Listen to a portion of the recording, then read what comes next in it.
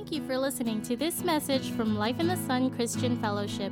We hope you'll be inspired to honor God and make disciples. Good morning. I'm Mark Benavente. Welcome to Life in the Sun. Especially if you're visiting for the very first time or if you're watching us online, we're glad that you're here. And we're trusting that God is going to encourage and strengthen and comfort as we look to His Word to see how He can change us so that we can experience the best of life with God. Sound good? Strength, comfort, encouragement. How many of you feel like we could use some of that? You know, this quarantine makes some of us feel like we're in a pressure cooker. And just when we thought things were getting back to normal, there's been an increase in the number of positive cases. Just when some people were feeling a little bit relieved, all of a sudden we're back to being cautious and concerned. It's hard. We had a similar pandemic about 100 years ago in 1918. It was known as the Spanish flu. It lasted 2 years. 1/3 of the world's population was infected. And out of those who were infected, 10% of those died. Today's pandemic is just as devastating. Our hearts go out to those who lost loved ones and those who are struggling financially. Both plagues are devastating. But with this virus, we have a new phenomenon. With this virus, we have a new level of awareness because in the last 100 years, the media has become a huge influence. Media has a unique influence on our thoughts and on our feelings, even our actions. The media gives the impression that events are more present and more prominent than they really are. We shouldn't minimize the danger. We shouldn't minimize the danger of anything. But at the same time, we shouldn't be limited because we've been influenced to believe that something bad is going to happen. Yes, bad things do happen, but that's different from expecting that something bad is going to happen. And this is my concern about the influence of the media. I'm concerned that our expectations are being influenced. I'm concerned that something other than the Word of God is defining your new normal. Yes, bad things happen, but that's different from expecting something bad to happen. Car accidents happen. That doesn't prevent me from driving to work. It just causes me to be more cautious on the road. And as a defensive driver, I'm not expecting to get in a car accident on my way to work. I expect to get to work on time. When it comes to your well-being, I'm concerned that our expectations are being redirected. I'm concerned that our thoughts and attitudes are being influenced by the media more than the Word of God. Media gives the impression that something is more present and more prominent than it really is. I'll just use our local situation as an example. As of yesterday, we have 248 positive cases of coronavirus on Guam. 248. If you focus on that number alone, I'm not sure how you respond to that, but keep in mind, context is everything. And the context is this. The population on Guam is 170,000 people. If you do the math, that's about 1 in every 1,000 people. The 248 who tested positive are precious people, and we want God's best for them. And we pray for them, and thank God most of them are going to recover because of a healthy immune system. But the idea that you're going to get it is very remote.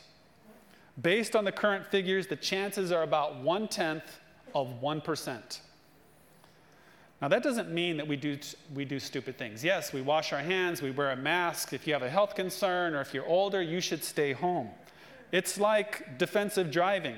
Yes, I'm careful on the road, but I don't expect to get into a car accident. I don't expect to get the flu. I can, but I don't expect it.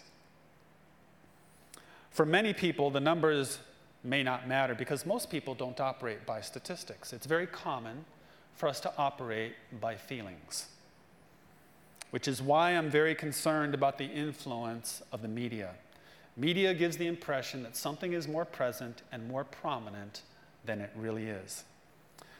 On the screen here, you can see media studies, media psychology, communication theory, sociology, and media influence are all about the effect of the media on our mind, our feelings, and our actions. The media is global and one of the most powerful forces in today's culture. It can change the economy. You don't have to look any further than this pandemic to see it. It can change an election. Consider the role of Twitter in the last presidential election. It can change your views and your beliefs.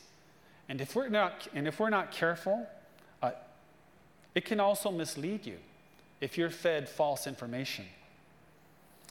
Now, to be fair, the media often serves a great service to our community. We benefit in so many ways by being well informed. Today, I invite you to focus not so much on the media, but on our response to the media. Not the media, but our response to the media. How do we respond? How do you respond to the news of a global pandemic? How do you feel? What decisions do you make? Why do you make them? And lastly, what are you expecting to happen? Let's pray. Father, your word reveals that the way we think is the way we are. And I ask that you would transform us by the renewing of our minds, especially the mind of our hearts, that place inside where we have beliefs and perspectives and attitudes which determine how we see ourselves and how we see life and how we see you. I ask that you would transform this part of us, this part on the inside, by your word which is alive and active and able to judge the thoughts and intentions of the heart. Lord, would you search us in the places on the inside that need to be aligned with you, with who you are and what you have promised to us as your children. I ask that by your word you would strengthen and that you would encourage and that you would comfort. And I ask this in Jesus' name. Amen. King David was well acquainted with danger.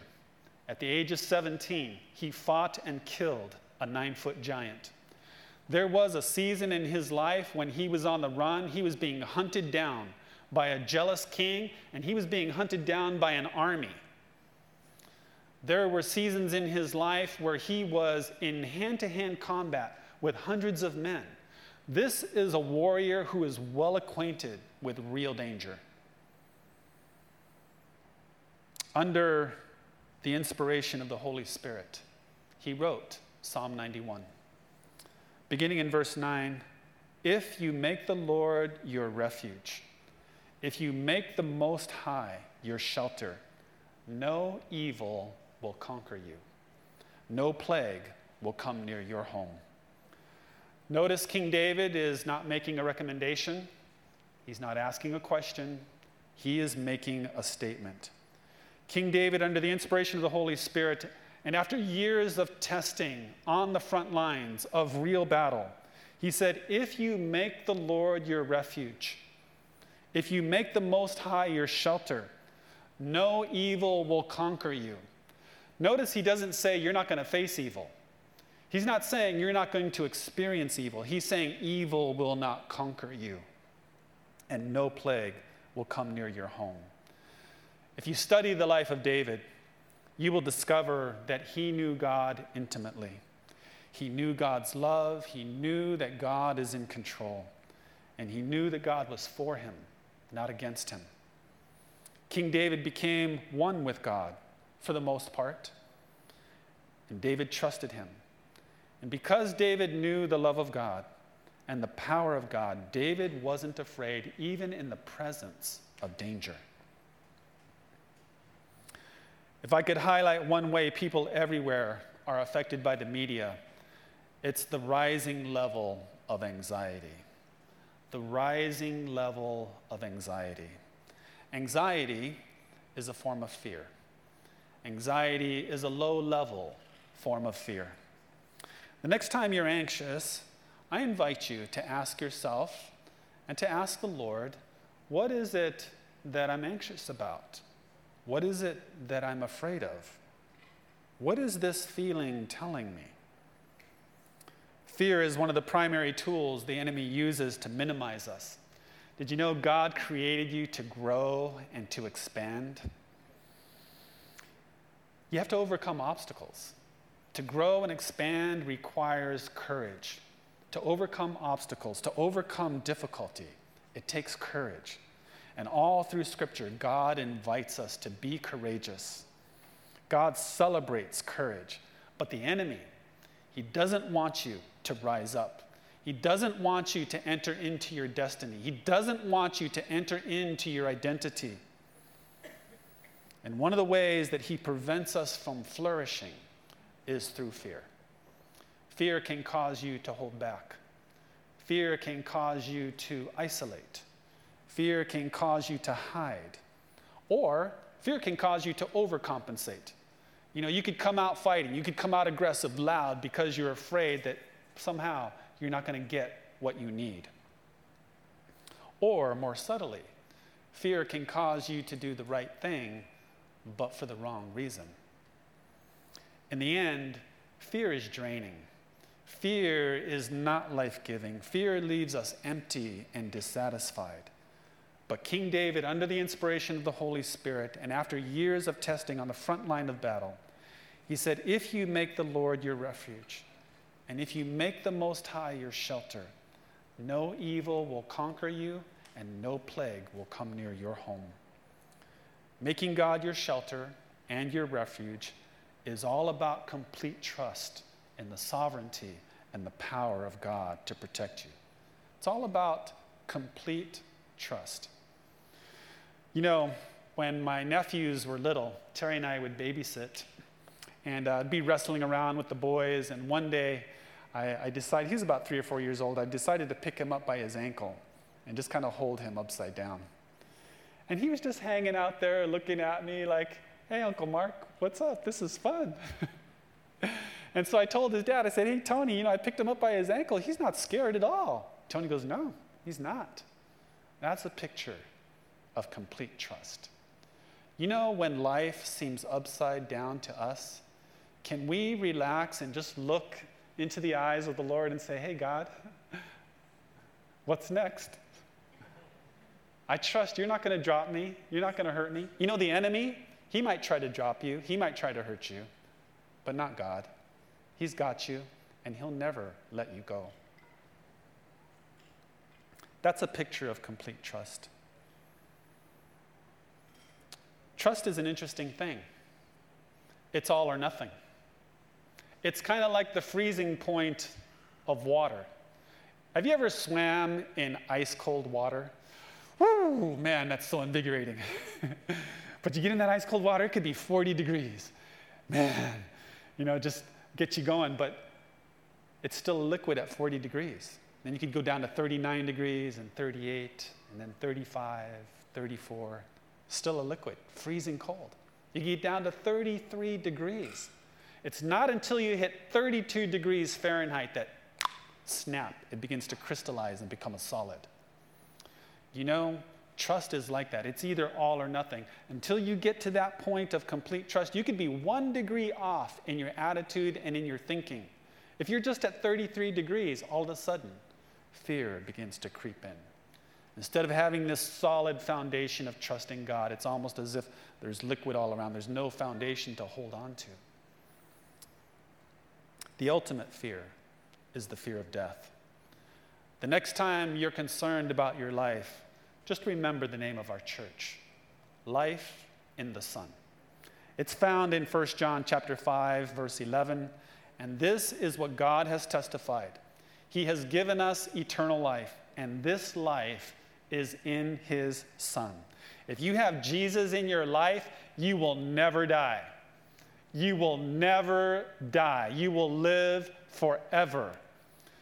Even when life on this side of eternity is coming to an end, you can be at rest knowing that God is holding you and he will never let you go.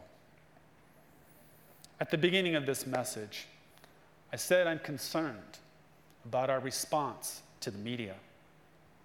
I'm concerned that our expectations are being influenced by the media.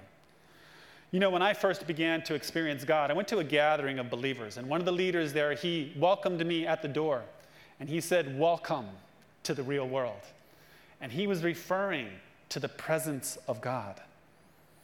As a son or daughter of the King, you are in the family of God. You are in the kingdom of God. You are under the rule and the reign of God. His presence, his power, and his word is the last word. I'll close with this. The Spirit of God, who raised Jesus from the dead, lives in you. And just as God raised Christ Jesus from the dead, he will give life to your mortal bodies by the same Spirit living within you. Church, this is your new normal. Sound good? Let's pray. Our Father, thank you that you've not left us alone to try and figure it out, Lord, but you have given us your very presence within as we have received you. And more clearly, you've given us your word, Lord, to reveal yourself, to reveal your kingdom, your ways. Lord, to reveal the way to experience blessing, to flourish, to grow, to expand. And Lord, you said that if we make you our refuge, if we make you the Most High our shelter, that no evil will conquer us. Lord, that no plague will come near our home. And Lord, we declare today that greater are you who is in the world than greater are you in us than he who is in the world. And Father, thank you that as we resist the enemy and surrender to you, that he will flee.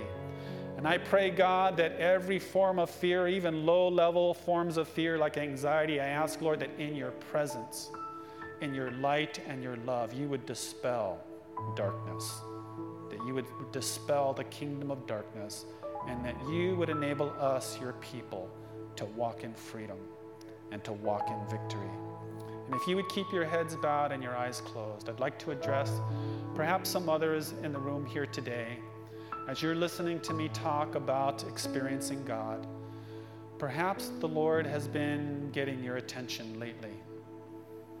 And if that resonates with you, if you feel like God has been getting your attention, but you've never actually made a conscious choice or a formal decision to let God come into your life, I'd like to give you an opportunity to do that. And so if this describes you, the most important thing is that you want him, that you desire him, that you make a choice to invite him into your life. And then after that, it's just a matter of expressing it to God, which is what we call prayer. And so what I'll do is I'll pray in a moment, and you can pray along with me. God will hear you.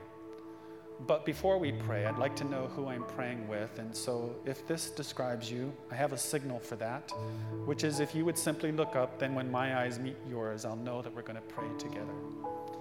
And so if you would like to do that, go ahead and look up at this time, and then we'll pray together in a moment.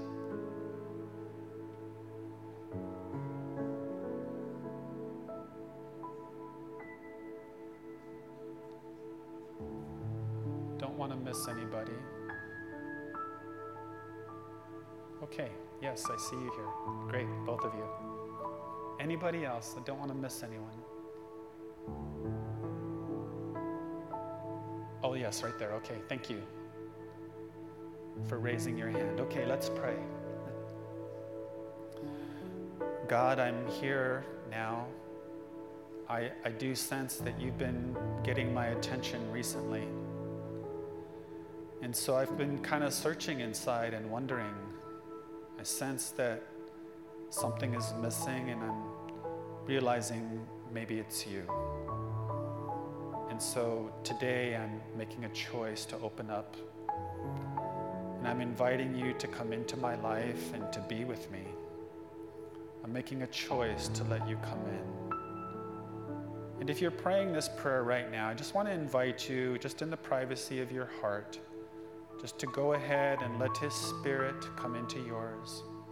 Let His Spirit of love and forgiveness come and be with you. Just do that by trusting God in His presence and that He's here. This is the moment that He's been waiting for. This is what you are created for, to experience Him. And so God, yes, I invite you into my life. And I thank you for Jesus and what He did for me on the cross. Took my place of punishment so that I don't have to, and forgave me. And so God, I ask you to forgive me from all the things I've done wrong. You know what they are. And I ask that you would change me from the inside out, that you would transform me and make me the kind of person that you designed me to be. I ask that you would show yourself to me, reveal your ways to me. Allow me to experience life according to your original design. And I pray this in Jesus' name. Amen. Let's give a hand to those who prayed that prayer.